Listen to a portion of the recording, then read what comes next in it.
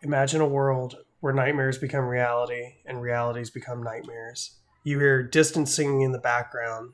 1, 2, Freddy's coming for you. 3, 4, shut the door. On this episode, we cover The Nightmare on Elm Street.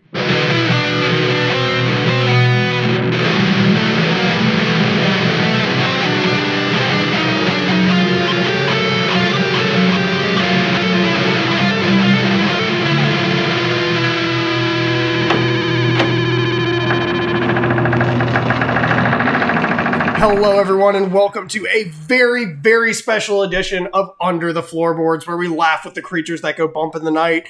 This is our very first Grandma's Secret Cellar Special. What? We're putting the laugh track later. Seriously, guys. We finally bumped his pay. But we are so excited to do this episode. I'm so excited to do this with you guys because this is a movie that is very close to my heart. We are doing Nightmare on Elm Street this week. And for the namesake, I would really like to have a shout out to my grandmother that I miss with all of my heart. Debbie, if you're out there in whatever frequency, sound wave that can hear this, I love you and I miss you. And I'm so excited if you got the chance to hear this. So let's proceed. We did Nightmare on Elm Street this week. Eric, my co-host, sorry. We'll bump you up next time. All right, cool. Yeah.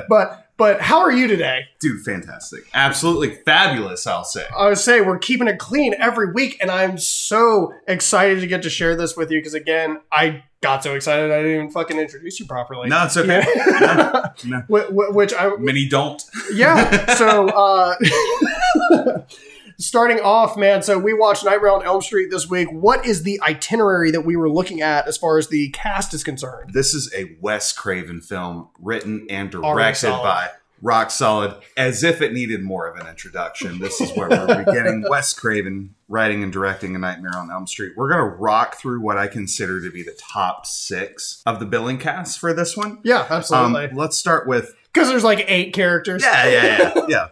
Let's start with Mrs. Goated herself, Heather Langenkamp as Nancy. First appearance, Mr. Johnny Depp. Johnny Depp is in the house as Glenn. I hope he does another New Line Cinema film since he said fuck you to everybody else. It would be lovely. Absolutely.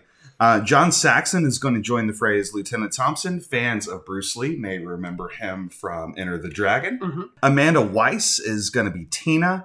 Jesus Garcia as Rod. And the master of disaster himself, Robert Englund. Robert fucking as Englund. Freddy fucking Kruger. Let's get it.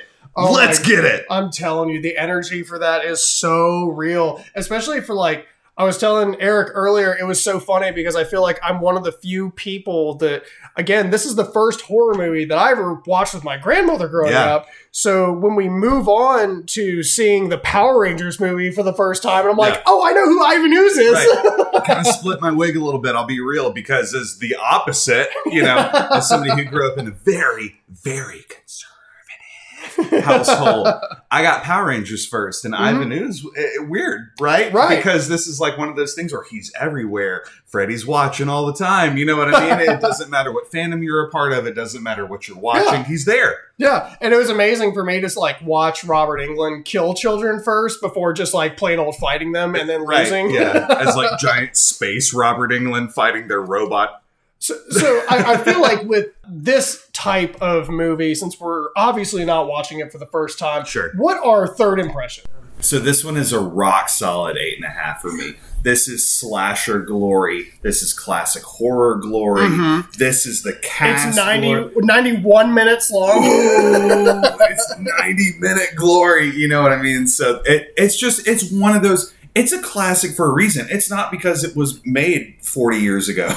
You know what I mean? It's because... Oh, God. It's because it's the closest thing to horror perfection that you can get. And that's kind of why I feel like so many of the movies in this genre are so revered, is they set that standard. 100%. They are the classic. They are the 90-minute movies. They are the featuring Johnny Depp, right?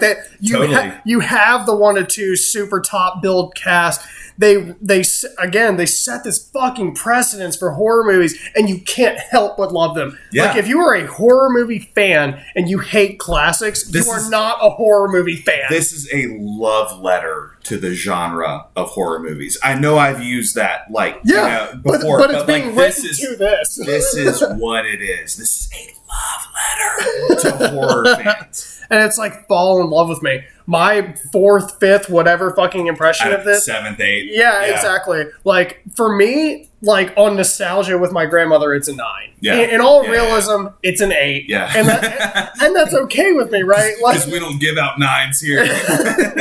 It's okay. It's the same as Red State. So Fair. y'all got there. Yeah. But also that's, again, like we've talked about before, there's so many instances that kind of drop the horror genre down, and it's just so many instances in the movie where it's like, okay, you actually can't be this.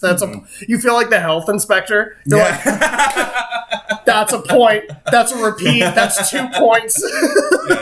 I really hate my job. But again, we love this movie. Yeah. So, we start off with the credit scene happening, which is so crazy because, like, nowadays you're just immediately into the movie. They have about 30 seconds of it, and it just drops into, like, this is the movie in general. Right. Whereas this is like, here's this opening scene where Freddy Krueger is sharpening his claws. He's bending the metal around, like, some fucking shaft to make sure that it fits his fingers. Yeah. And meanwhile, we're just seeing, like, who the top billed cast is. We see our introducing Johnny Depp. Dude, I miss that. I miss that in movies because, like, for the guy that, like, listeners don't know this, but for me, the guy that has to go and, like, assemble the Avengers, right? We have to figure out who's been participating in this and everything. I have to go back and I have to hit the internet and figure out who's been in this movie. I miss this is everybody that's in the movie, you know what I mean? And if we have a new actor, in the case of Johnny Depp, we have a very, like, his own unique individual card that's overlaid on what's happening in the film and everything. That's, like, now introducing Johnny, and it's almost a springboard for that actor, and that's really incredible because I feel like if that just one word of introducing was not in front of Johnny Depp, would we even have Captain Jack Sparrow? Probably. It would have been Johnny Depp. It would have been Ewan McGregor, and we'd have been like, "What the fuck? Oh fuck!" Hello there. But anyways, getting into the movie, we start off with Freddy Krueger sharpening his talons, I guess is what you would call it, for a bird. Because there's one on each. There's even, like, a thumb one, which just feels weird. Are thumbs fingers? Freddy tends to agree. But we start off with, like, this super heavy breathing over top, and we walk into the character Tina. Tina, we find walking down this, like, you would think it was a boiler room when you got to the boiler room. Because there was almost, like, this pseudo creek running down. There's water dripping from the ceiling, which is all concrete. It's got more condensation than you know what to do with.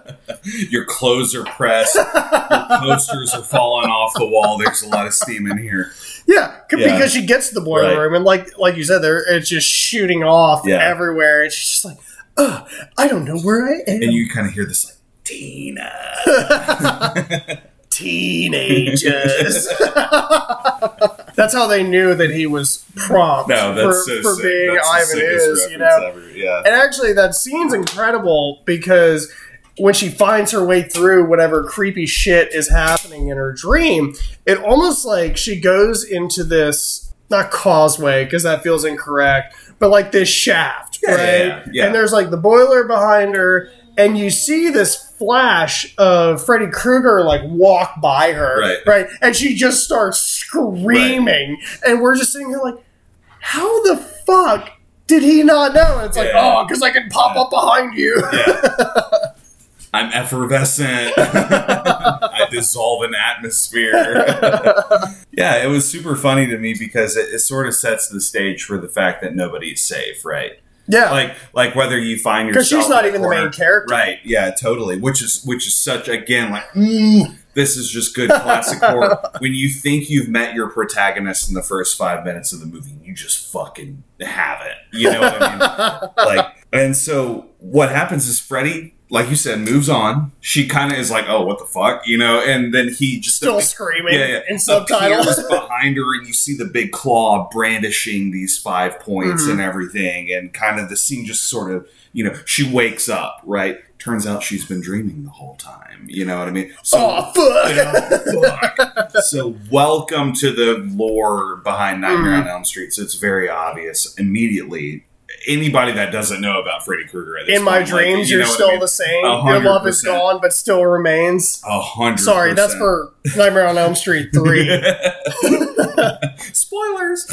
No, also, y'all mark that. Yeah, mark it. Count it. That's 2 points if you get it in episode 3. I had in my notes a sheep appears. I didn't. What's the significance? Can you break that one down for me, maybe? Actually, I think that's a little bit farther because that's when Nancy starts singing herself to sleep. Okay, cool. Right? Yeah, it did appear in the beginning scene, I think, and that's pre-Kruger attacks and everything. So this is... It is post... But it's when we see... So the next scene after... so Tina wakes up. Yeah. And then we see, like, her mom and this dude in, like, a wife beater. He's just like, when are you coming back to the sack? She's like, oh, fuck off. Yeah. Meanwhile, she's going to wind up going to Vegas with him later. 100%. I assume it's the same guy. I would go to Vegas. But that's because I'm not misogynistic. Right. So we get to this point where we're getting up in the morning. Now we meet Nancy, who is our final girl. We also have Johnny Depp. In the baddest fucking Cadillac I've ever seen in my life. I'm telling you. It's like fire engine red. Yeah. There's a soft top to it that he can retract. Mark that too. Mark the soft top to the Cadillac. But then we get to the girls that are singing the... What's the sheep song? 1, 2, Freddy's coming for you. 3, 4, you know. Lock the door. Yeah. Sorry, and they're kind of just walking past it like, oh, that's... Okay. Anyway... That was fucking weird. What did you guys dream about last night? You know? Then you had Rod. Yeah. So, like, Johnny Depp, who I'm just going to refer to as Johnny Depp throughout this movie, just to help the audience picture it. Because you have Johnny Depp, Nancy, and Tina, who survived the first dream, weirdly enough. I guess, like, Freddy wasn't powerful enough yet. No, that was the how to play section of the dream. I have not met my final form. And we have Rod come up behind. Everyone's like, I had a nightmare last night, except for Glenn, because in his head he's not gay. And then you have Rod, who's like, my dick had a little bit of morning wood this morning. Just sitting there like, what the fuck? And it's got your name on it, Tina. And it has this moment of like, there's this, she drops the line where she's like, you know, like, dude, my name only has 4 letters in it. If it had my name on it, there wouldn't be enough room. Which is actually, it's so counterculture, too, for movies at the time, to call the jock of the movie, like, a little dick homie or a little dick boy, as Big Mouth has given us. Also, the audacity of this woman to just roast her boyfriend's penis in front of their friends. Of Johnny Depp. Right? Number one, how dare you? Captain Jack Sparrow is here right now. So they continue. They're talking about. It turns out that like Nancy and Tina kind of had a similar experience the night before, where they're both dreaming about this guy or this. Yeah, you know what I mean. The details are sort of obscure, and maybe that's because I don't know if y'all have ever woken up from a dream before and you can't remember all the details. I assume most of you have. So annoying. You know what I mean? Exactly. Who the fuck are you? Guest star. What the fuck is happening? What the fuck are you? So anyways. Yeah, they're talking about their dreams and shit, and there's kind of this moment where like Tina is making it very clear that she is no longer like comfy sleeping alone, I guess, or whatever. Maybe her. How could you be? I wouldn't be. Did her parents go to Vegas at this point? Who knows? I guess so, because they weren't at the house, But she has Nancy and Glenn over. Because her mom's out of town for like 2 days now. We've been calling him Johnny Depp this whole time. Johnny Depp equates to Glenn. We are going to use those names interchangeably moving forward. Yeah, so they have this night where it's like, my mom's out of town for 2 days because she's banging the dude in the wife beater. Let's listen to cassette tapes and fucking make prank calls. Which, weirdly enough, we don't know that she's in Vegas until the end of the movie, right? Johnny Depp is talking about how he's visiting his aunt, and so this is where I get a little confused in the movie, I'm not gonna lie. Because we start off with Johnny Depp bringing everybody to school, right? Mm-hmm. And then he's talking to his mom on the phone in the present tense of this movie so far. And he's talking about how he's hanging out with his aunt. So if you're out of town and you're hanging out with your aunt and you're not on vacation, do you live here? Because the whole time, did they just send his transcript to this fucking high school to be 3 weeks? Because that's all he's gonna last. Right. And that was the only point of this movie that really made it an 8 for me, because I was I don't understand where he falls in all of this. And he's talking to the aunt, and he's there's been an accident outside. Sorry. A couple of drag racers, I think they crashed their car. It's plus or minus 5 cars. Yeah. But then he starts talking about, it's a domestic disturbance, next door. And I was what the fuck? What is actually happening? Because if I was a parent, I would drive there that night. Immediately. There's an accident outside of my house. Come on. It's just the bad 80s horror movies, or horror parents. And so the night progresses, and night falls on the sentinel, as they say. You know what I mean? And so there's this kind of, everybody's starting to come to peace with the fact that, we have some fucking crazy nightmares. It's cool. We're all in the house together. You know what I mean? Nothing crazy. I feel that's really driven by Tina. It is 100% driven. Because she's I'm trying to get that fucking deep D from Rod. Yeah. Yeah, because she's because Rod, they hear a noise outside, right? And Johnny Depp / Glenn goes to investigate. He's like, "Here, kitty." He's chow, chow, chow. And then Rod out of nowhere tackles him to the ground, and Nancy's like, "Oh, it's my boyfriend Rod fucking with us. Oh my god, he's so fucking immature. I am so gonna sleep with him tonight." 100%. And they just kind of decide, let's go to bed or whatever. And so, no, it was Tina's boyfriend was Rod. I'm sorry. I'm so sorry. No, it's fine. There's 4 characters. I can't fucking keep track of names. I'm so sorry.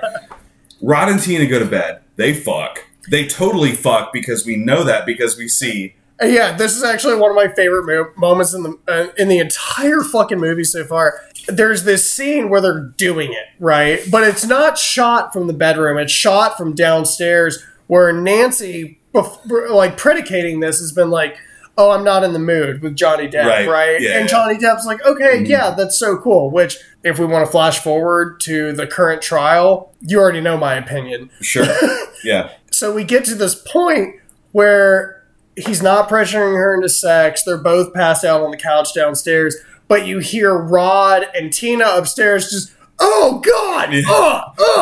Rod! It's like this, Tina!" Yeah, it's like the porn lack of realism, right? Yeah. It's really loud, too. Oh, my God! Yeah. They're so fucking loud. You heard it in the next house. Yeah. And Johnny Depp is just laying there with Nancy passed out on him, respectfully, Yeah. He's probably above the covers, if that kind of speaks to his character.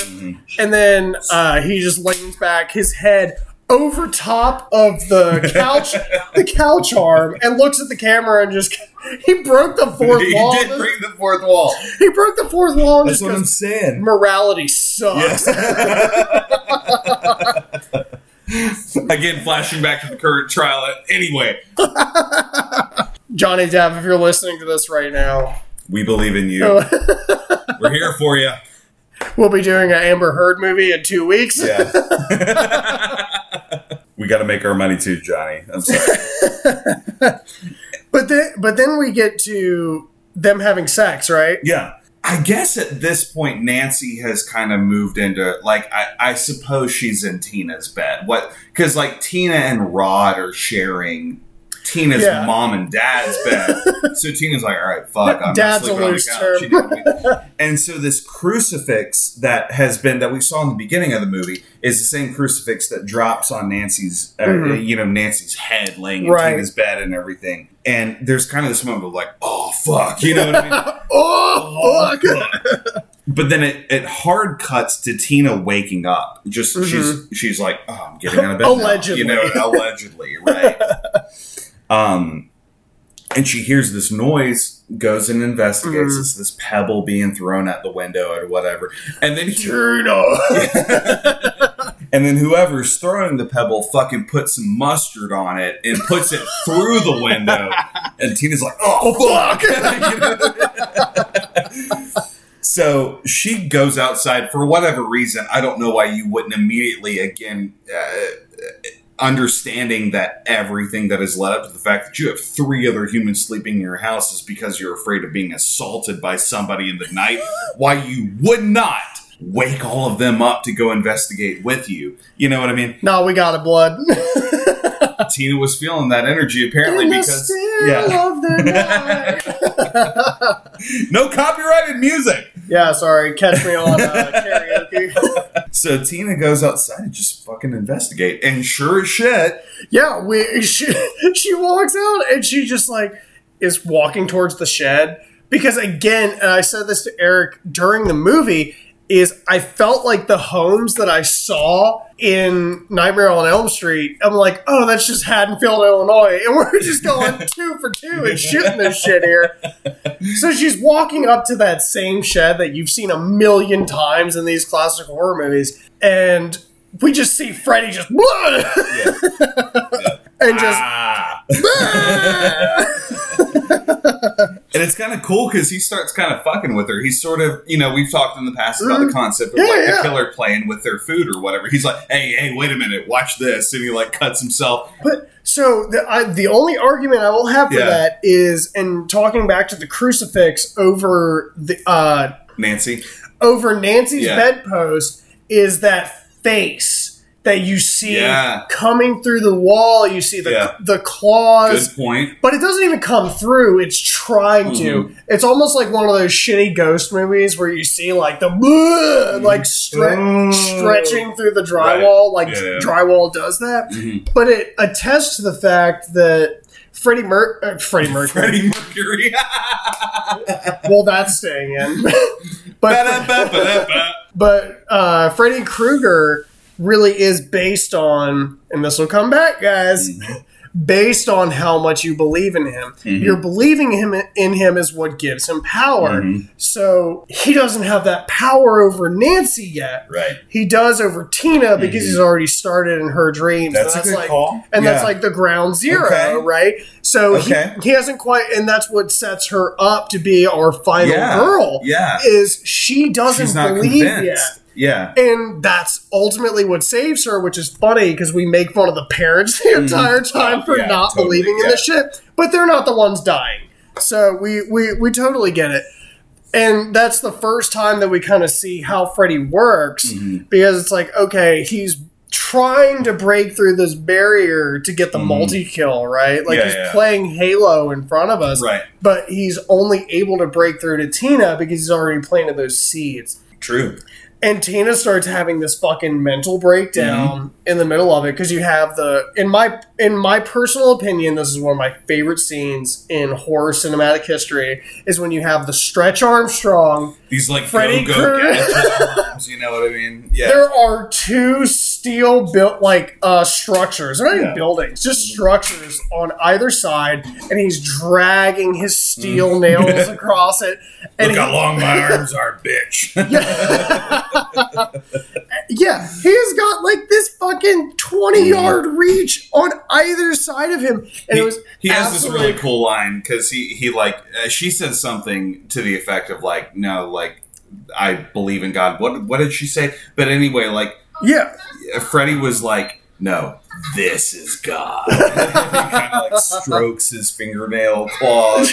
His fingers against his claws. You know what I mean?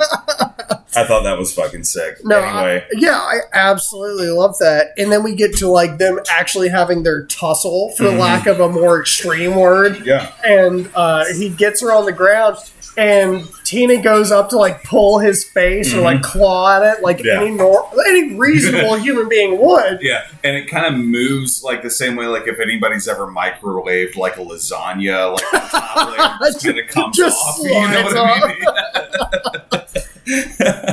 It behaves the same way that Stouffer's does.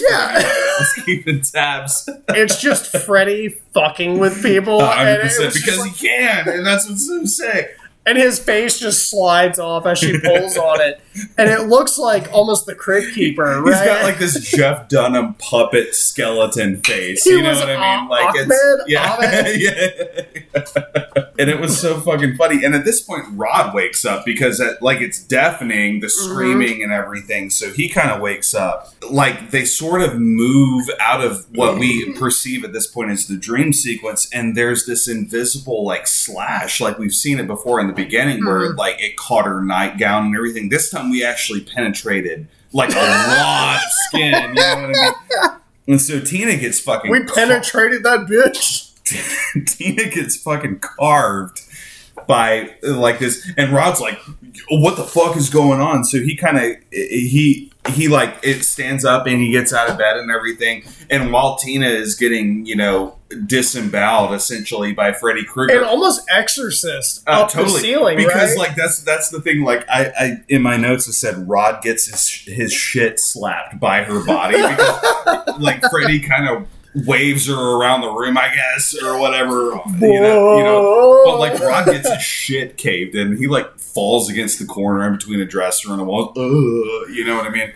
I actually have that written down as Rod sucks number 2. Because the first one is him telling everybody that his dick's hard. He did get slapped down with that, but that was shitty. But anyway, so she kind of starts climbing up the ceiling. Right? Just screaming. Yeah. Exorcist style, like you were pointing out and everything. And like in my notes, it said bleeding badly. Like I was sort of anticipating. It's just spattering the walls right now. There's a scene where it cuts to Rod and it just does the fucking across his face. And so at this point, Nancy is hearing all of this as well. And so she wakes up.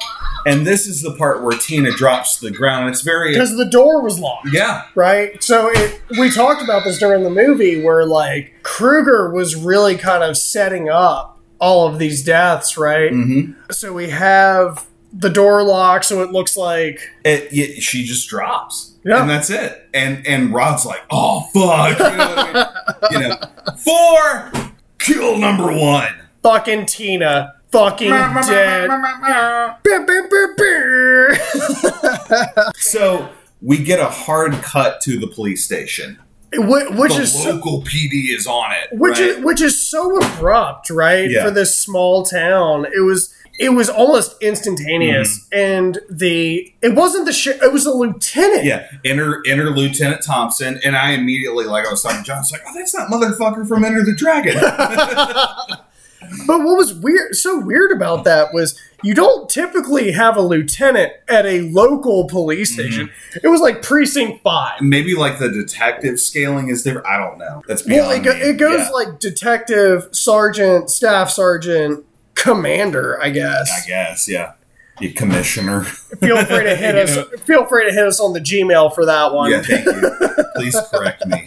And there's this thing that happens where like I was laughing about it because it's always been a funny scene to me, but like Nancy is sort of sitting there, has just witnessed for all intents and purposes her best friend disemboweled and fucking like her lifeless body laying on like her mom and dad's bed and everything. And so she is just kind of chilling in this like questioning room or whatever. Yeah. And like, I guess it's her mom because like when dad comes through, Lieutenant Thompson comes through. So, hey dad.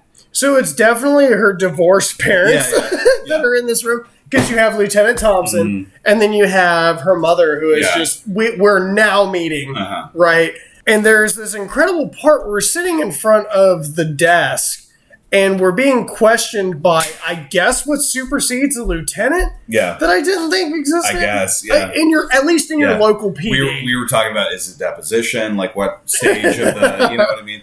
But really, it's just like Rod is in a holding cell at this point. Yeah, they have suspect number 1 and everything, and it's just this. Well, no, he's not quite in the holding cell yet because there's that extra scene that comes. So anyway, like there comes this part where she's sitting with everybody in the same room, and she starts getting gaslit by everyone, and she was just like, what do you mean I'm not taking this death seriously? Right. Which is incredible because we all had the same reaction, was like, yeah, that's our girl. She's getting gaslit right now. And at the same time, she has the same reaction and is the most level-headed person in this entire fucking movie. County, for all we know, right? She's smiling at one point. And so what happens is like the next day, cut the scene. 12 hours later. You know what I mean? We move forward, and Nancy's just up and at him, you know what I mean? I'm feeling it's like a Thursday, she's talking you know to what I Mom. mean? Yeah, talking to Mom, having a coffee, getting ready to go to school, and Mom says, she's like, what the fuck are you doing going to school? You were tossing and turning all night. Yeah, she's like, what are you doing? Going to school? We immediately paused the movie and we're like mutually at the same time. We're both like, our mom would never.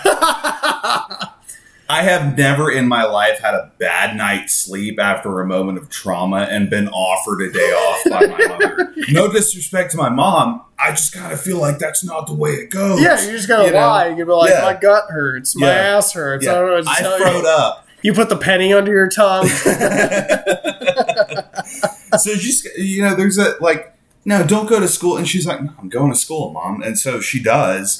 She's like walking down the street, right? Yeah. And Rod, out of nowhere, like out of the fucking bushes, barefooted, no shirt, wearing a leather jacket, and like his best impression He did lose his shirt. He did lose his shirt and his shoes. And he just kind of goes, surprise, motherfucker. And grabs Nancy around the mouth and the body and pulls her back into this underbrush or whatever.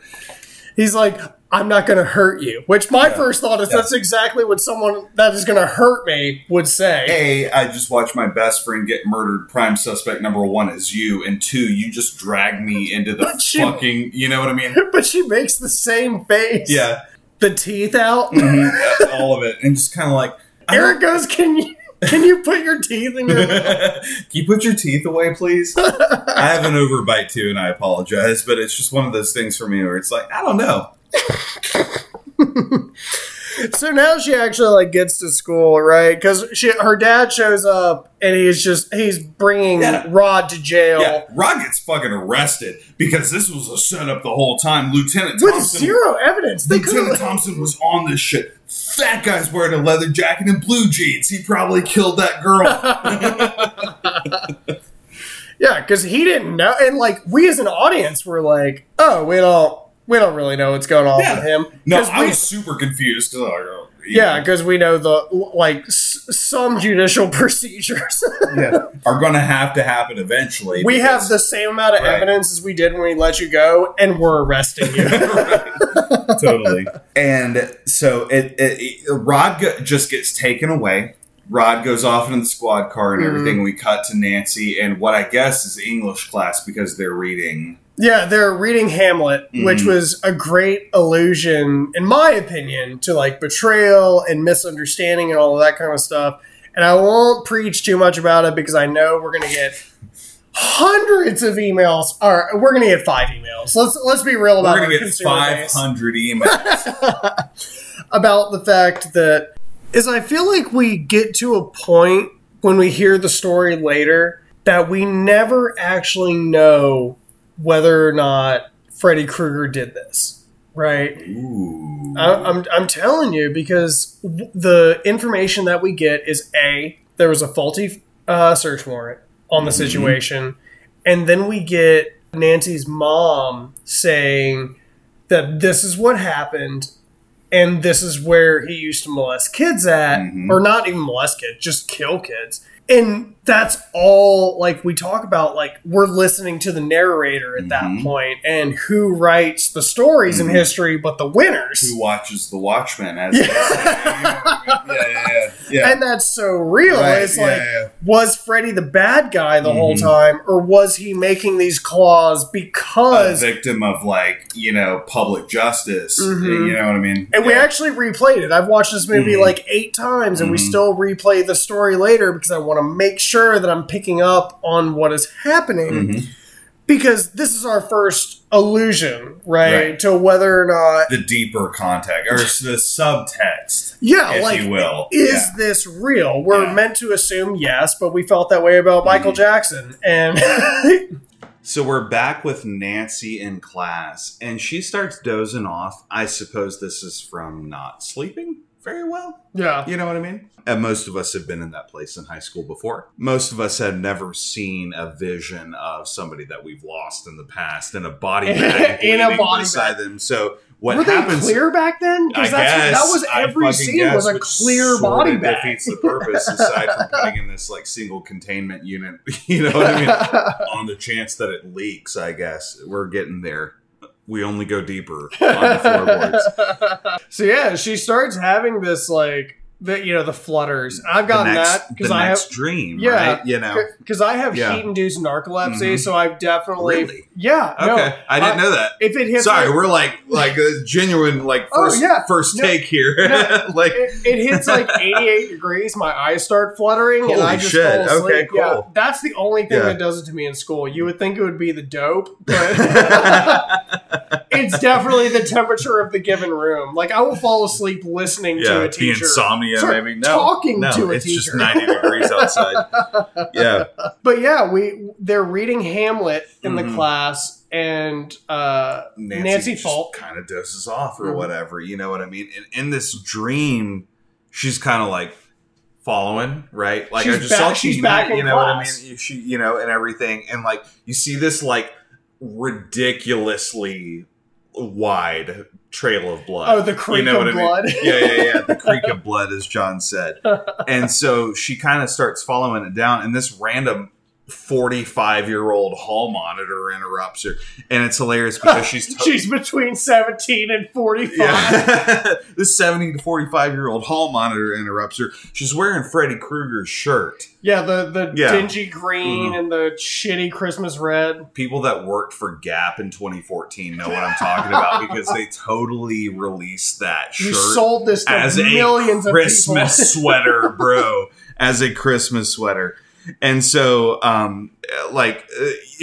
Nancy does this thing where she kind of does it all. She's like, okay, wait a fucking minute. And she turns around and like the hall monitor has the Kruger glove and she says, no running in the hallway. You know what I mean? Which is so 80s. So right? we are 100% aware that Nancy is dreaming at this point. Yeah. The viewer is like, okay, cool. The blood really gave it to you, but this one sold it. Yeah, 100%. So she's now getting through the no running in the hallways, and she sees, this is one of the funnier moments in the entire movie, is she sees the same body bag that she's seen already of Tina, and her arm like goes straight up, like parallel to perpendicular to the ground, and then just fucking drops it. Or like she did like the I'm gonna call for help. Oh fuck! I don't know if this is bad taste, but it was the Princess Diana wave. Give him a body bag! And both of her legs just like lift up, and she gets pulled through the down the hallway, and naturally Nancy's like, I have to fucking follow this. Where again, like I feel like I say every episode, I'm trying to get the fuck out of here. Yeah. I'm trying to burn myself away. I just want to go to class and read Shakespeare. Okay. I got that reference right this time. It's not Poe. It's Shakespeare. It's all Shakespeare. It's always been Shakespeare. Always has been. God, I think that's a Patreon video, right? 100%. And so it turns out as she progresses down the hall, we're in the same boiler room as we were before and everything. And it's very, I can't remember if this is the exact moment, but like Kruger just kind of opens the door. It's like, okay, fuck, I'm here in the boiler room. You know what I mean? He just kind of enters, and it's very clear that, okay, now we're in Kruger's playground, quote unquote. Yeah. You know? And we get to this point where she's like, Freddy Krueger is now running at her. And I don't think she's intentionally the smartest person in this movie, but she definitely throws her forearm down and she starts burning herself on the pipe, right? Yeah. And that's what wakes her up. And then we have, like, her screaming in the middle of, I guess, English class. Yeah, yeah. Because what else do you read Hamlet in? And the teacher's like, okay, I'm going to call your mom. Stop it, And so they start having this meltdown. She's freaking out and spazzing all over the place. And the teacher runs up to her and she's, like, shaking her like a fucking... Thompson! Calm the fuck down! I'm going to call your mom. That's an amazing verbatim, because she really was just like, I'm going to call your mom, we're going to get you the fuck out of the school, because right now, I'm liable, and I really don't want that. Yeah, I'm not trying to have, Meanwhile, the 30-year-old in the class with the afro turns around and he's like, bitch! Which was absolutely incredible. So she wakes up, and she's now going into... Rod's holding cell, as it were, because, again, the whatever town Elm Street PD has got Rod pegged. ESPD has got Rod pegged as suspect number 1, and he admits to Nancy that he's been having dreams about Kruger too, which seems like something that you would have mentioned, Well, so early it was like, oh, that's gay. Having nightmares is not masculine. Totally. And it was just this really, she's sort of, I don't know if she's interrogating him, but it's kind of one of those things where it's like, I need all of the information you can give me about what you've been experiencing. Yeah, your girlfriend just died in front of you. It seems like you were aware of this before it happened, and I can't remember if this was the moment where he was like, I could have saved her. Well, what I mean? It was, because it was just one of those things where, like, again, it's that, like, super toxic masculine outer shell where, like, you kind of feel that from him because he's like, oh, I'm never going to get laid again. But that's really real for him, and...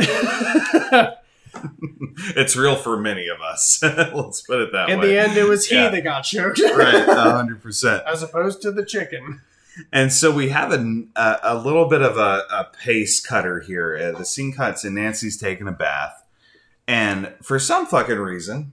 I hope she was of age for this scene. Yeah. I gotta tell you. For some reason, she starts singing the Freddy Kruger song. Which equates to, like, counting sheep, right? Yeah, I guess... In a really insensitive way to the fact that you just watched Freddy Krueger kill your best friend 20 hours ago. You know what I mean? But she also only heard this rhyme once, right? Because it was the girls earlier when they got out of the car. They were playing double dutch and shit. And it's just like... Don't trust twins in horror movies, just as a general rule. Especially if they're under, like, 9 and wearing the same clothes. Yeah, I was saying, if they come out in an elevator, do not talk to them. Yeah, don't talk to them. No, generally speaking. But she does, like you're talking about. Like, it's the equivalent of counting sheep. Yeah. So she passes out in the tub. And there's this funny moment where her mom knocks on the door and it's like, hey, don't fall asleep in the tub. You might drown. And she is just like, in a non-expletive way, like she is laying down into the tub in one of those like inflatable pillows with suction cups on the back of it. And she is like spread eagle, falling asleep. She hasn't slept at this point, mostly because of all the horrible shit that has happened. Yeah. It's not even what I perceive in like a day, maybe 2 or 3 days or whatever. And then you just see the claw. The claw chooses who will go and who will stay. And it just fucking comes up over her. It's like about to reach for her.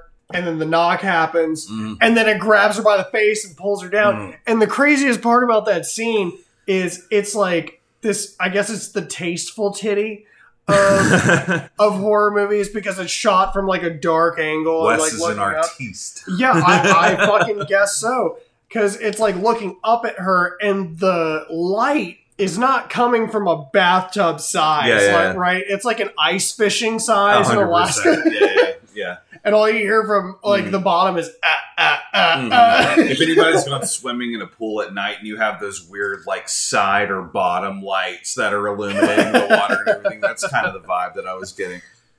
And she, is one of our heroines that fucking, or our heroine that breaches the surface skin. She makes it out. She starts having this fucking mental breakdown. Mom's picking the lock on the other side of the door.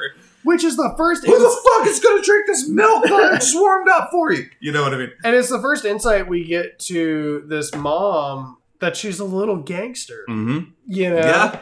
And it's coming down the pipeline because so far we've seen the, oh, baby, you don't need to go to school today. Oh, I warmed up milk for you. For what was the English issue you had with that? It was something to the effect of like... I heated up your warm milk. I'm heating up your warm milk, which would imply that it was already warm.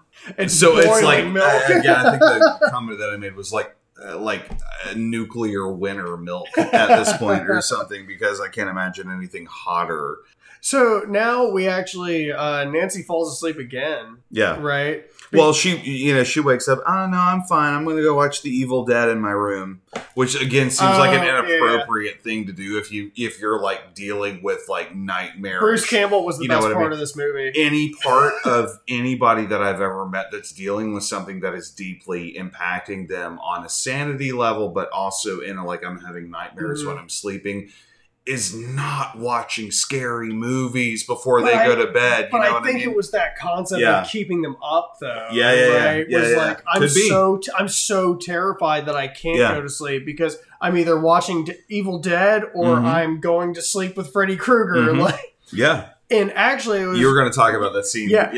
So it was really incredible that one of my favorite scenes in The Evil Dead actually is when everyone's, and this is the audio, by the way, audience that is listening right now, is the audio that they were using for the scene was the girl screaming, "Turn it off! Turn it off!" Which is like in the beginning of The Evil Dead, whereas like the scene that they were showing was like Ash bloodied and fighting through the Kandari. I always say Kunda because that's that's the actual nomenclature in the book. Montusi, Kunda. Oh fuck! It doesn't rhyme. So we cut through this audio finally, and Johnny Depp starts like climbing up the side like of the house. Yeah. Like the normal boyfriend in the 1980s where it's like, I'm going to get laid even though mortality sucks. Except for the fact that he starts gaslighting his girlfriend. Morality, not mortality. Mortality does suck. Mortality does but play so does morality. But he climbs up. He kind of has that, like, anybody that's ever seen Clarissa Explains It All feels me when I say, like, the man, like, ascended the ladder directly into her bedroom in the dead of night and, like, nobody gave a shit. Yeah. You know what I mean? So he gets up there and they kind of have a conversation and everything. And he's like, yo, Nancy, Rod killed Tina. You know that, right? You know, you dumb bitch. What are you doing? Again, we can't be farther than day 3 at this point after her going through. Yeah, you know what I mean? He's clearly not getting laid at this point. Totally. And so she kind of like starts going on her shit, and she's talking about, we got to figure out what's going on here, right? So she kind of formulates a plan. She's the first person to kind of take on the idea that all of us have died in our sleep so far. Yeah, so we probably shouldn't do that. You know, or I need you to watch me while I sleep when I start thrashing, because all of these dismemberments or fucking whatever, or lacerations, whatever you want to call them, whatever the killing blow is thus far, has all taken place while everyone has been the victim is asleep, certainly. Which we're actually not even at the second death yet. And she is literally figuring this out so far. And because Nancy's the real one. She goes to sleep and she sees... So Nancy leaves the house and goes to jail. Am I missing something here? Well, that's like, in her dream. It's in the dream. Okay.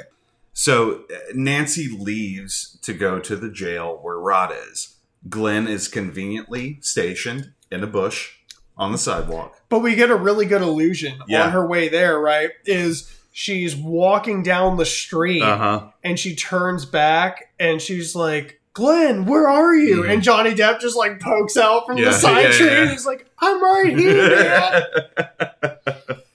And as the audience, we're like, oh, fuck, he's asleep. Totally. And so as this is happening, there's kind of the simultaneous shit that's happening, right? And like, Kruger is entering the jail. He phases through the bars. In true 1984 fashion. And it was so gangster. The sickest example of like CGI that could possibly exist in a movie from 1984. We would not have the Flash CGI if we didn't have this moment. He phased through it. He totally just it was so sick. And so Nancy sees a vision of Tina. Again, body bag style and everything, but this time there's a tear in the body bag and everything. She's got centipedes coming out of her mouth and shit. And that's when Kruger finally is like, cha! Like, let's go. I've been here the whole time. So she wakes up finally, right? And then she's with Johnny Depp, and she's just we should call the police. Yeah. the most like sincere line that was dropped in this entire movie, like, we need to call the police. Yeah. But they didn't call them. They went down to the police I know my station. dad is the police, but we should still And there was this amazing moment where they walk into the police station and the desk cop, I don't know the other term to call them. I'm just used to, I guess, secretary. Like, he stands up and he like puts his hands on his hips and he leans over the fucking counter and he is just like, I took third shift so I wouldn't have to deal with this kind of shit. And I'm just like, oh fuck. Because she's just like belting the shit at him that doesn't make sense, right? She's like, Freddy Krueger's alive. And finally, her dad comes up, who also proceeds to start gaslighting her. More gaslighting of Nancy. Yeah. So during the 5-minute process that it takes to gaslight Nancy, we have like these like set cutaway scenes where the sheet has like wound itself up. Because remember, Freddy's in Rod's jail cell. Yeah, and Rod's asleep. Yeah. You know, so worst case scenario, Freddy Krueger's in jail cell and you're asleep. We start to watch it like creep around his neck and shit. And it like, you know. And I had the weirdest boner. I too am erotic asphyxiate. And it like wraps around and pulls up and like it pulls up to the top as everyone is, and I'm talking about Nancy, Glenn, Nancy's dad, I guess the two other people on the police force come in. Rolling, thundering their way in. Yeah, you know? And again, it's Freddy setting a precedence for himself that these people are getting fucked up by sources that are not themselves. Which I guess makes it easy for these idiotic parents to not... When they were cursed. Well, they were fucking cursed. And let's think about it for a second, because what happens when Tina gets killed next to Rod?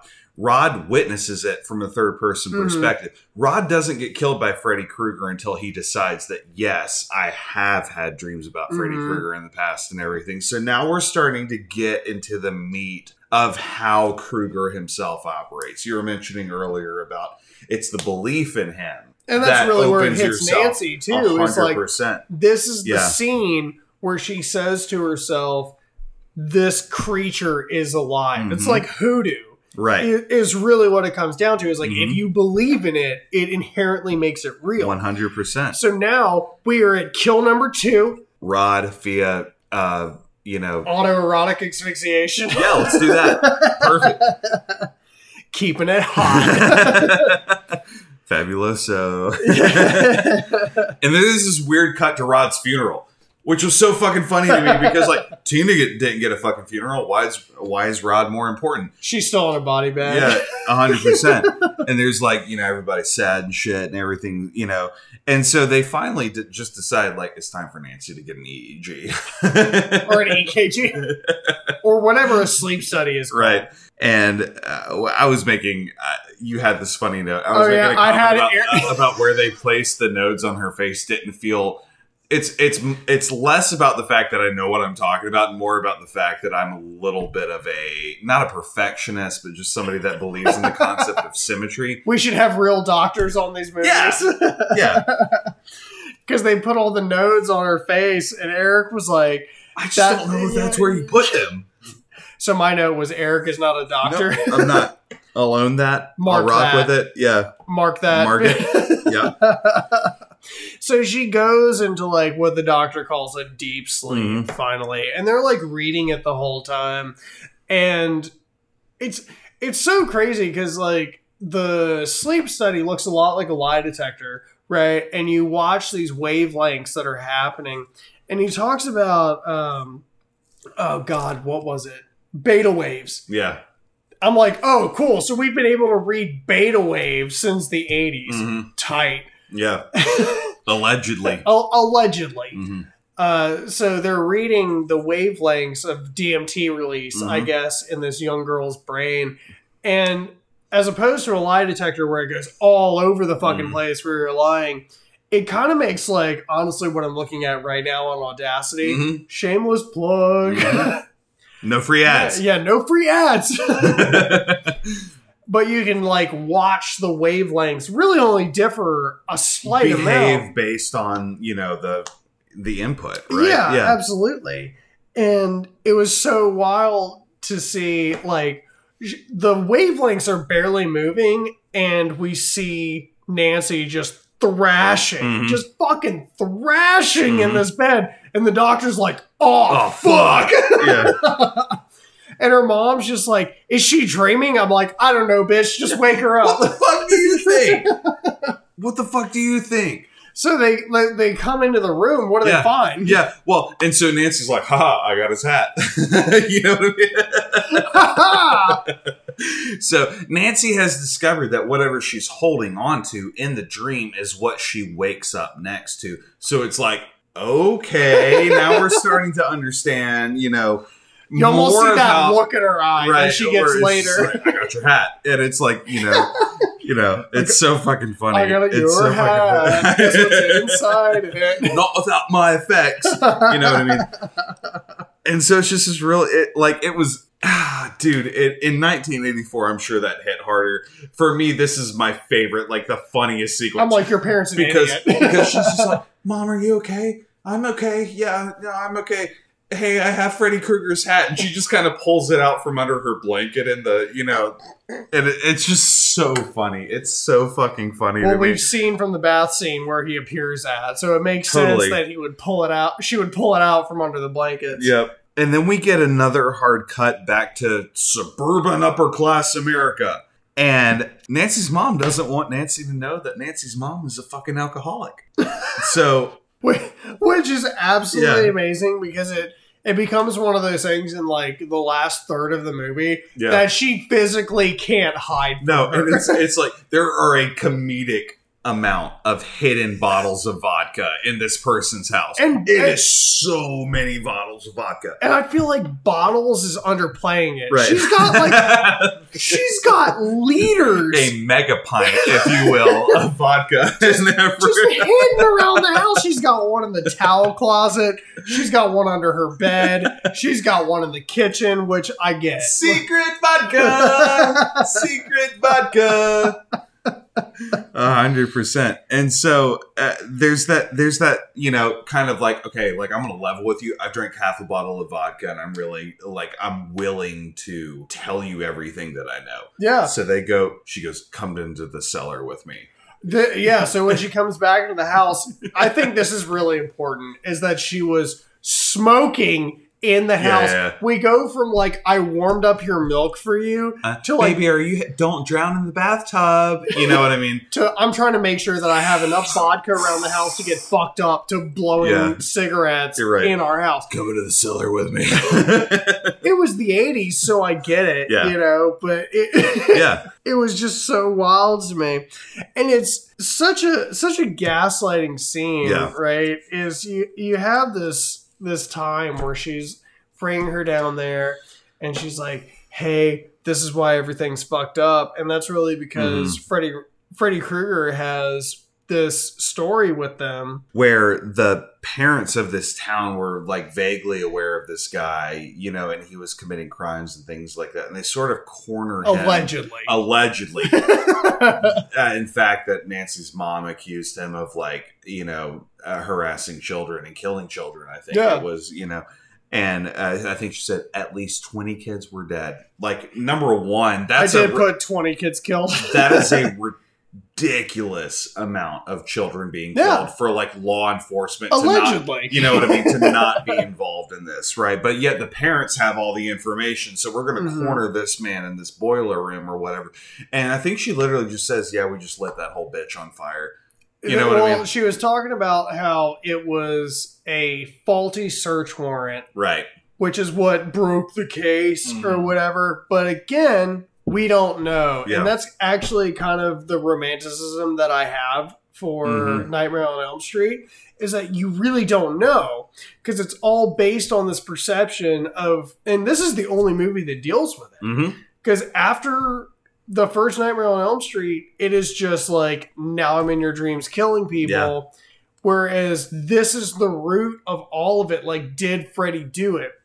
Do we believe that? Sure, absolutely. Yeah, whatever. Yeah. But do they actually say that in the movie? No. So it's left up to the of the world, right? And that's what I really love about this movie is it is a bunch of parents who killed what they thought was a child murderer that they're not sure about, but they just said fuck it and did it. Because that's the thing is the mom is pitching all of this from the perspective of Freddy Krueger can't come after you; he's dead. You know what I mean? She doesn't believe in the spiritual. That's the irony, right? She doesn't believe in the spiritual or like, the non-planar version. I'm afraid of no ghosts. Right. Freddy Krueger. No free ads. So she even like reaches into like the wood oven or wood stove or whatever. Yeah. And into the chimney of it? Yeah, and like pulls out, no, this is literally his glove, and pulls out like a proper Freddy Krueger, like knives for fingers and everything. The talons. It's like, no, I've literally kept this here as proof that he's fucking dead. You know what I mean? Because she's the one that needed to sleep at night. Yeah. That's why she's addicted to It's like Thor pulling the Infinity Gauntlet off of Thanos after he cuts his head off and everything, and he's like, I went for the head. It's the same concept, right? And so it was just cool to me to see, like, mom is suddenly involved, but mom can't be involved without drinking herself into, like, submission. You know what I mean? Because like, she can't deal with it. Because this is still unresolved shit for her. These are still nightmares for mom, too. You know what I mean? This is a woman in the 80s who, with a gang of people, murdered somebody. And I think that plays into the same idea of we don't know if this happened or not, because she's clearly guilty of this. If she murdered this dude. Dude, if I murdered a child murderer, I would sleep soundly every night. You know what I mean? Like, if that's an unpopular opinion, don't listen to her podcast. Yeah, fuck off. Fuck off. But if you seriously knew, hard fact, that you murdered a child murderer, the plane's even. I don't even think curses work. No, I don't either. No, you're straight. Like, I don't know a whole lot about karma, but I don't care too if it disagrees. You know what I mean? It's just one of those things for me. Moving on from here, Nancy's like, oh, mom, and so she moves on and she finally decides. Parents just don't understand. I think is what I put in my notes. So she begins to hatch the beginnings of a plan of how she's discovered that she can pull elements of Freddy Krueger. So why not be able to pull Freddy Krueger himself out of the dream? So before that, though, we get to that bridge scene where that kind of that kind of like sparks all of that with Balinese dreaming, where you can control. You know what I mean? As the enlightened Johnny Depp has having a hamburger. We're sitting here waiting. Pepsi. We're sitting here waiting for them to make out, and it's like, oh, morality sucks. They're literally, anybody that's ever been to like Myrtle Beach knows what I'm talking about. But there's like this there's this place called what's it called? Anyway, it's this kind of touristy destination or whatever, and it hits the same way that the scene does, where it sort of feels like they're a little bit like they're in Disney World or something. What I'm looking for is called Broadway at the Beach. And so there's a bunch of shops and like kind of, bodegas and things like that around this, like, you know what I mean? And there's this big bridge, and there's these like really gross fish in the water underneath and everything. Koi fish that are the size of your fucking forearm. And Johnny Depp is just like, I say, have you ever heard of Balinese dreaming? I'm gonna have a hamburger. You know what I mean? It's the funniest fucking shit. But basically, it plants the seed for Nancy that, like, I can control my dreams. I am in control of my dreams and everything. which is sick because a lot of people these days would just call that lucid dreaming. But for Glenn or Johnny Depp, that's another fucking form of irony in this movie. 100%. And so it sort of equips Nancy with the ability to, now I can sort of wield the fear. Right. Well, she has this like super feminist moment, which is really cool for... I know there's usually final girls in horror movies, which is great, and I love that. But she truly has like this feminist moment where it's like, it's her coming of age story. It's very altruistic to, I can control my life from here. And be it reality or otherwise, I'm in control of my being. Well, because she has the instance of holding the hat, right? Yeah. And pulling that out of the dream. She's the smartest person in this movie, even though literally every instance we've seen so far, she doesn't actually show the right emotion that makes sense on screen. But her writing was phenomenal. And she did the best that she could for it. Totally. Totally agree. And so this is the part where I start getting into the concept of, I've already made the secret vodka joke, so I'm not going to make a secret coffee joke. But she does call her boyfriend at this point. She calls Glenn. She does drink the floor vodka, though. Does she? Well, that's what we Mom assume. Does, yeah, right? So yeah. There's this weird blowout between her mother and herself, where she is this opinionated, Nancy is this young, opinionated woman. And she's just like, well, at least I'm not getting loaded every night. Yeah, right. And her mom just backhands slaps the shit out of her out of nowhere. Yeah, you would like to call it unprompted. If you think that was prompted, you're probably hyper aggressive because honestly, like, you live in a divorced house. Your best friend is dead. Your best friend's boyfriend is dead, and you were riddled with nightmares. How dare you call me an alcoholic? I'm going to slap you across the face. You've been drinking coffee for 4 days. You know what I mean? Go fuck yourself. So, that is a disproportionate response. Yeah, so her mom slaps the shit out of her, and she's like, ugh. And then we assume that the mom drank the floor vodka from there. But Nancy is officially on coffee duty at this point. We've seen allusions to the coffee, like really like pounding a cup of coffee back, and actually, she goes upstairs and she has the secret coffee maker. That's what I was saying. Like, I was going to make the joke again, but I didn't want to because you never tell the same joke twice. Anybody that's in a comedy, never tell it. Fuck him. Never tell the same joke twice. I don't care. Daniel Even though Tosh we always made do. A career out of 100%. If you're listening to this, Daniel, I don't give a fuck. She pulls a plugged-in, heated Mr. Coffee machine from under the bottom of her bed and puts it had been percolating, and put it on her side table and poured a cup, drank it, like pounded it again. That's hot coffee, but like she knocked it back or whatever and called Johnny Depp and was like, "Yo, the cream keeps you awake." Yeah, totally. It was like, "Yo, it's time. You gonna be able to stay awake for this one or what?" She's like looking out the window. Yeah. Because again, they live 30 yards away from each other. Yeah, like it's literally again, like right across Halloween the street. illusion. You know what I mean? So that was sick to me that they wouldn't just these are dire times. We need to have a face-to-face conversation. Now I'm going to have my coffee and I'm going to call my boyfriend and see if he's all right. She was you know like, what I mean? we ride at midnight. Totally, yeah, 100%. And Johnny Depp proceeds to fucking put his headphones with his Porta antenna TV on the bed with him. My man was teching out a little bit. Like for 84, dude, he had like a portable TV. He had like a personal TV. He had the stereo going behind him with the headphones output and everything. Dude, my man was... But what did Nancy say? Don't fall asleep. So here's the thing for me. Again, you had one job. You had one job. We were joking earlier about this may be one of the first instances, if not the first instance of this in film where you have that. You only had one job. All Johnny Depp / Glenn had to do was stay awake for this. So what did he decide to do? Listen to music and lie in bed and watch the game. I don't know how many of you have ever tried that in the past.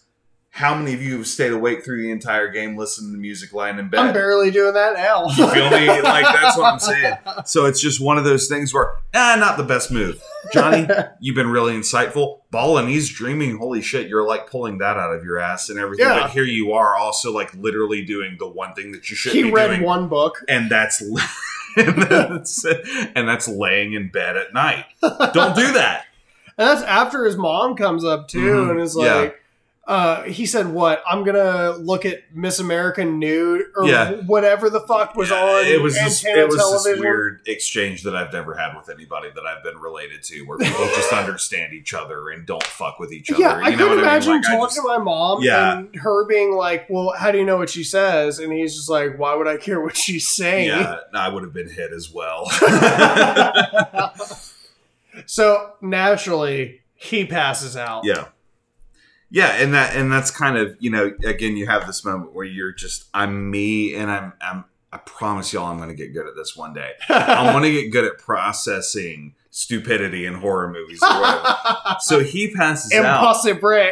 but he gets sucked through his own fucking match. It's not even... So, in the meantime, this is a very important scene to me, personally, because it's... Again, I love gaslighting the people that are right. And that's like my own pseudo porn for these movies is Nancy actually calls their house because she's looking at her clock and she's like, oh, fuck, it's so close to midnight. Yeah. So she calls. So Johnny Depp's mom or Glenn or whatever, I'm going to refer to it. Johnny Depp's mom answers.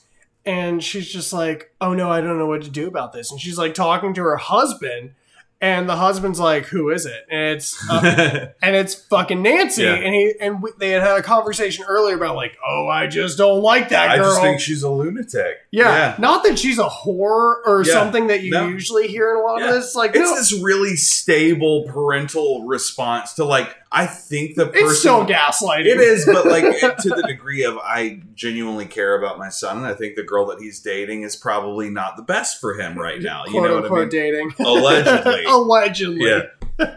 So we get to this point where the mom is answering the phone and she's like, oh, fuck, I don't know what to do. I don't know how to talk to her. And the dad's like, give it to me. And he just picks it up and goes, Glenn's asleep. And he'll call you tomorrow. He hangs up the phone once to cancel the call, and then he leaves the phone off the hook, which is such a hot flex for the 80s because if your phone is off the hook, for those of you who have never had a landline in their life, if it is off the hook, you cannot receive calls. You cannot receive a call. So this was the original version of like turning your phone off, silencing it, whatever the fuck.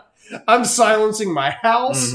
Meanwhile, again, like you said earlier, like the dad is the most level-headed person in all of this. Because if I didn't know anything that was going on, I'd be like, fuck it, this bitch is crazy. You know? Y'all will learn that this is the character that I tend to attach to. Logic is something that I believe exists above all other things. You know what I mean? But going outside of logic, we now go up to... Johnny Depp getting his shit sucked through the mattress. And this, like, for me as a horror fan, really equates to, like, the Friday the 13th where Kevin Bacon just gets the knife through the bottom of the fucking bunk bed where you see this amazing star that you know nowadays, that you saw his roots, and you just watch him get sucked into this bed, and now there is a like a fondue fountain of blood. Flight of the Valkyries is playing, you know what I mean? It's like a disproportionate amount of blood. And like the funny point for me was that like he would like, I took his computer, I took his TV, I took his stereo. Like Freddy Kruger was not only stocking up on like a pound of flesh, but also like tech, you know what I mean? Like he was also, we don't have this in the dreamscape. He was up in his arsenal. You gotta, you know what I mean? And it was fucking funny. But yeah, like I was saying, like there's this hilarious amount of blood. Hilarious amount of blood. It was 5 fucking like fully grown horses worth of blood was sprayed at, like, I guess that's just what, you know. Yeah, and I still feel as though the way they and this might be true, this might be not, this is my guess. I still feel like the way they shot that scene was they flipped the scene upside down. So like they bolted the bed to the ceiling and all that, and they poured the blood into the bottom, and then they just put the camera upside down so it looked like we just had gushes and gushes of blood going up, and it was incredible. Like for Johnny Depp's premiere performance, kill number 3. Kill number fucking 3. That was an amazing way to go. That was an amazing way to go. It was very dramatic. Because, he realized he even had that moment like, oh, fuck, I'm getting, Freddy's got, you know what I mean? And everything. Freddy's got me. Yeah. Mom! And we find out later, because we have this night of, now the cops are coming out, right? Because the mom goes upstairs and sees this fucking blood fondue fountain that is erupting out of Johnny Depp's bed. Yeah. And now the cops are over, and Nancy is going downstairs. She's talking to her mom, who is obviously shit-faced because she is drinking like a fifth out of all of these like liters of vodka. I can't remember where I think she pulled it out from under the blanket of her bed at this point. No, that's is later. That later? Okay, so this is like first fifth of the night. This might be second fifth. Real alcoholics know what I'm talking about. So, yeah. Because now she's talking to her mom in the kitchen about how she had been awake for 7 days. And Eric and I were like, absolutely not. No. I'm not sure I can stay awake for 7 hours these days, let alone 7 days. Come on, bro. Yeah, so now she like comes upstairs, and we see the coffee filter or the coffee maker that had been This movie was sponsored by fucking Mr. Coffee, if you didn't realize it. And Folgers. Yeah. That's the best part of waking up is not getting murdered. So she's like drinking this coffee out because she obviously knows what's going on. Because again, like Johnny Depp lives like 30 yards away from her, which like I never had that growing up where your crush was like across the street. I just assume that doesn't actually happen. Where I have it in my notes is that at this point, Nancy Home Alone's this shit. The only thing that I will point out before we get to that is there's this amazing scene where she's watching the cops outside and the mortician comes in. Oh, yeah. No, you're right.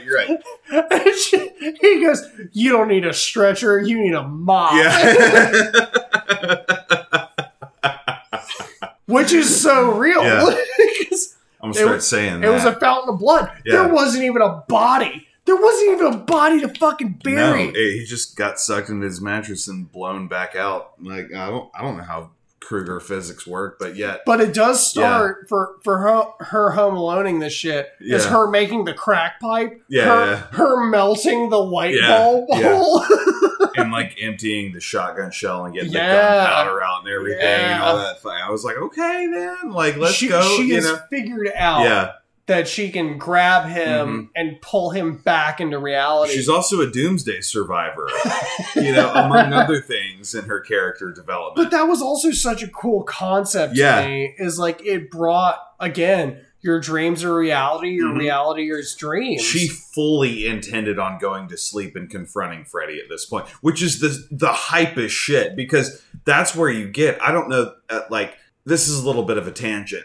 Anybody that's ever dealt with reoccurring dreams understands that when they're reoccurring nightmares, you have to do that. You have to get to a point where you understand that I'm in control of this. I'm not going to tell them mine because I don't want shit mailed to me. Yeah, that's fine. Yeah, but like lucid dreaming is lucid dreaming. And you have to understand that like you get to a point where you're going to continue having this until you understand how to master it. And that absolutely. I have dealt with lucid dreaming before I knew what lucid dreaming was. So all of this checks out. Elm Street checks out for me and everything. You have to overcome what you're dealing with in your dreams or it will continue to overcome you. You know what I mean? Absolutely. And so it was so fucking funny for me to see this happen in real time. Like I can take this outside of the context of what I perceive it as and eliminate it as a threat. So. Yeah, no, like we definitely get to that point where she is understanding of how this dreamscape works now, and she has this really hot flex, right, where she calls her dad, and she's just she's just like, Dad, just so you know, I need you to be over here in 20 minutes. And she does shit, like she sets up the Home Alone shit. She sets her timer again, like Home Alone, for 10 minutes because I guess T minus 1,200 seconds. And I can't wait to get into the hijinks because one of them is my favorite. we now get into Nancy is consoling her mom, right? Yeah, because her mom is a complete alcoholic. Mhm. She's totally shit-faced. That's when the bottle comes out from the blanket. Yeah. Yeah, she's like, Mom, it's going to be okay. She's like, I know. She pulls a liter of vodka out from under her bed. This is how I know. Yeah, and starts sipping on it. Nancy's like, oh, it's going to be okay. I actually have it in my notes as Nancy wants this smoke. Perfect. Because she is like in this mentality now that I'm going to fuck Freddy up. Right. 110%.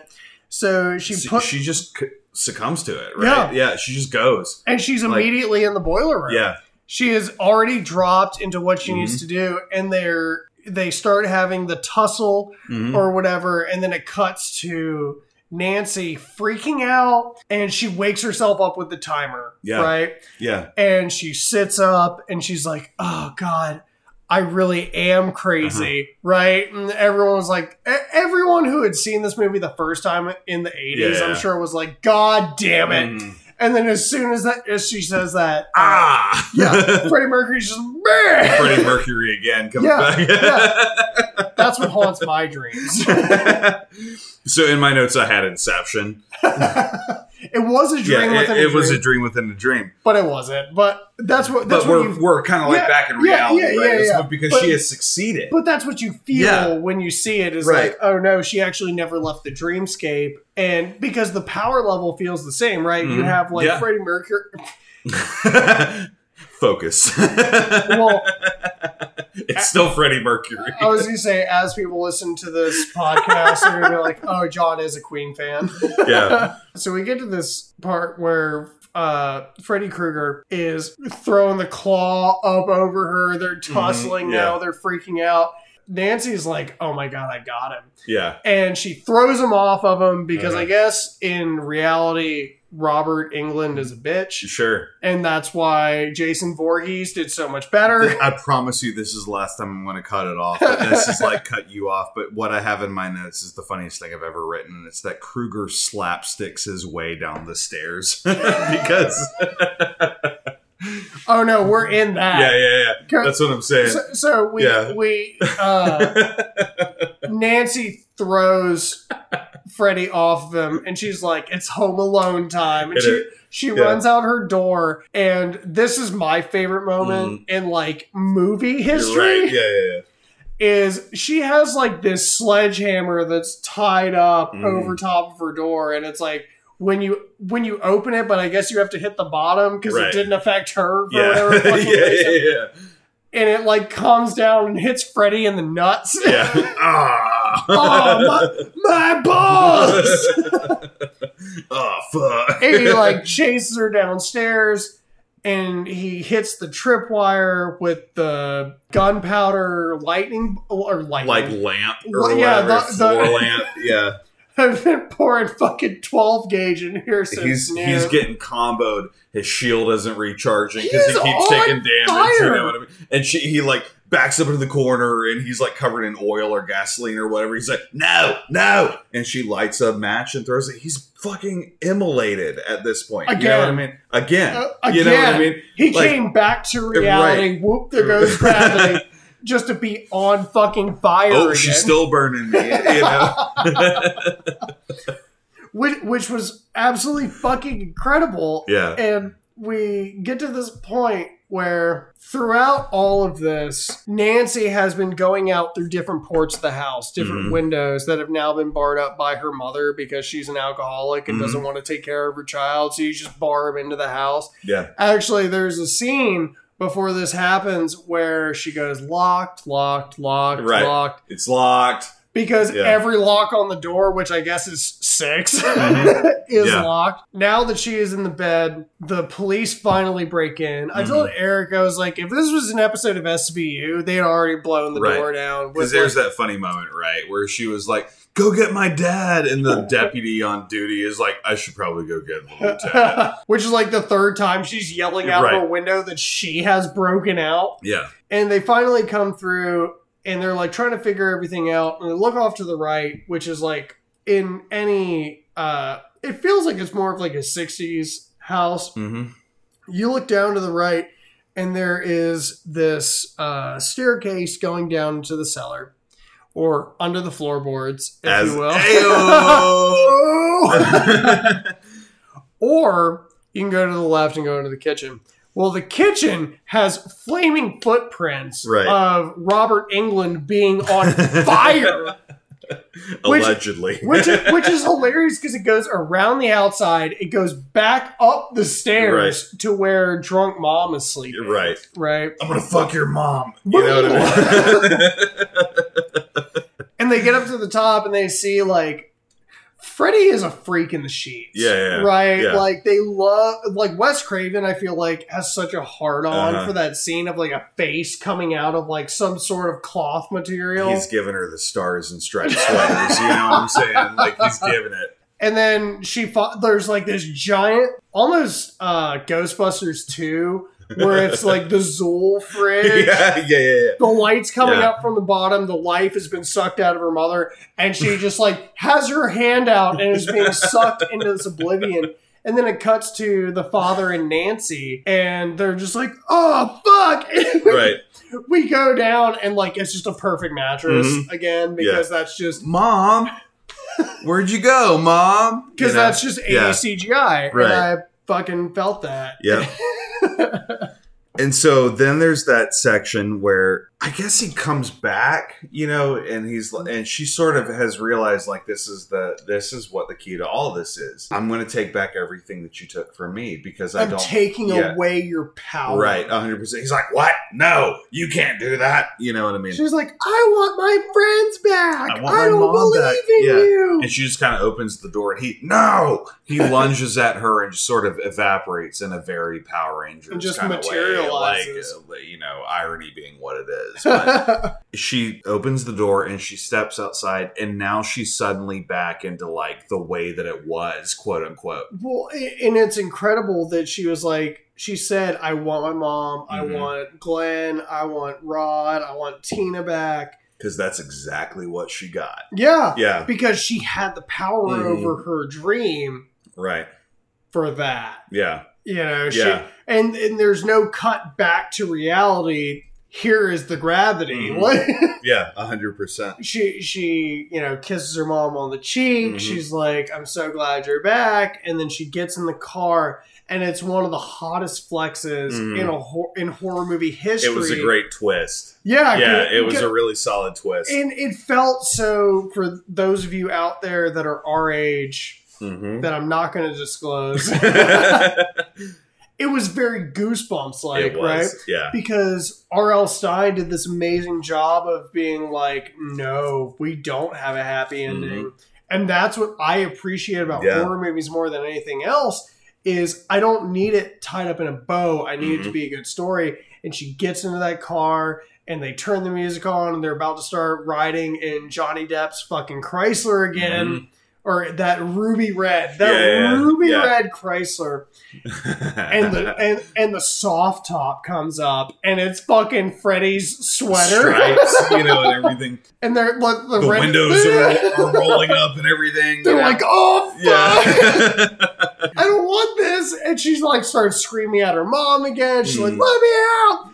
And the car just starts to drive off. And one of the funniest things about all of this movie is that last scene where the mom's like waving on the porch, and Freddy just sucks her in through like the small square on the door. Just reaches through this like 8-inch by 8-inch window and pulls her entire body through. That was like, because she wasn't even a part of this anymore. Yeah, she is dead. Yeah. Again, I think I told you earlier, like, I feel like this is what attributed to a lot of the stories that I will and will not listen to, is I love the idea of everyone dies at the end. Yeah.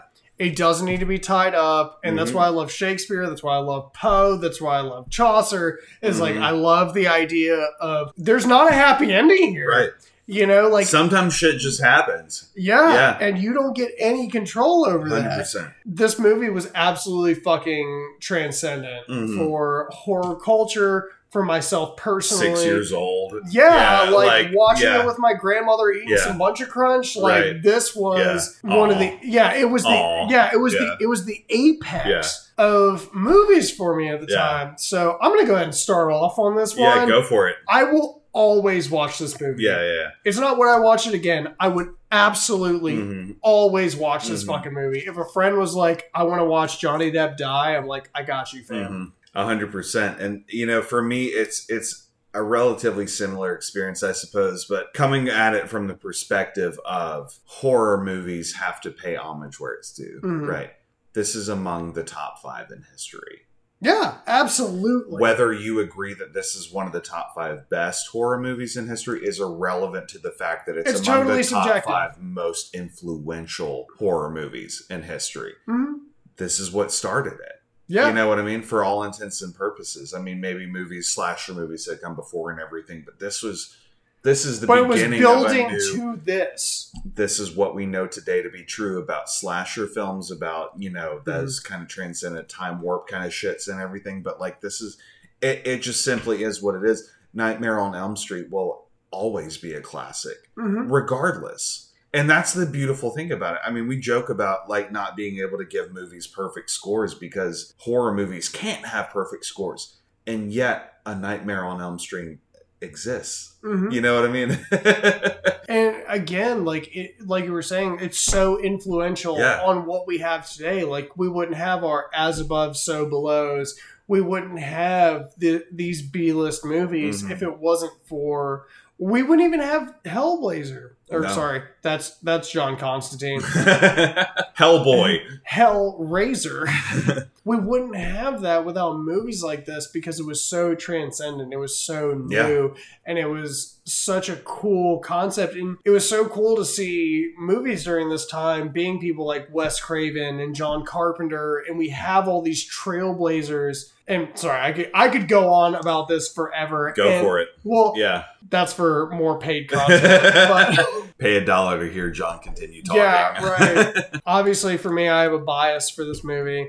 I'm sure we'll get 5 emails about how this movie sucked. And that's okay. You didn't get it. That's You're just fucking wrong. I'll take it a step further. Yeah, absolutely. No, you're just fucking wrong. I feel like this movie for me was one of those that really kind of hit me at a young age too, because the concept is no one can protect you but you. You have to be the dream warrior. Yeah. That's for episode 3. But conceptually, it was so incredible to be part of this kind of slasher film. And again, I would watch it 1,000,000 times over. I don't give a fuck if you're out there. If you want to pay me to watch it with you, I fucking will. Yeah. But the fact remains that this is a must see for anybody. It's not even a horror movie thing. I'm going to take it a step further again.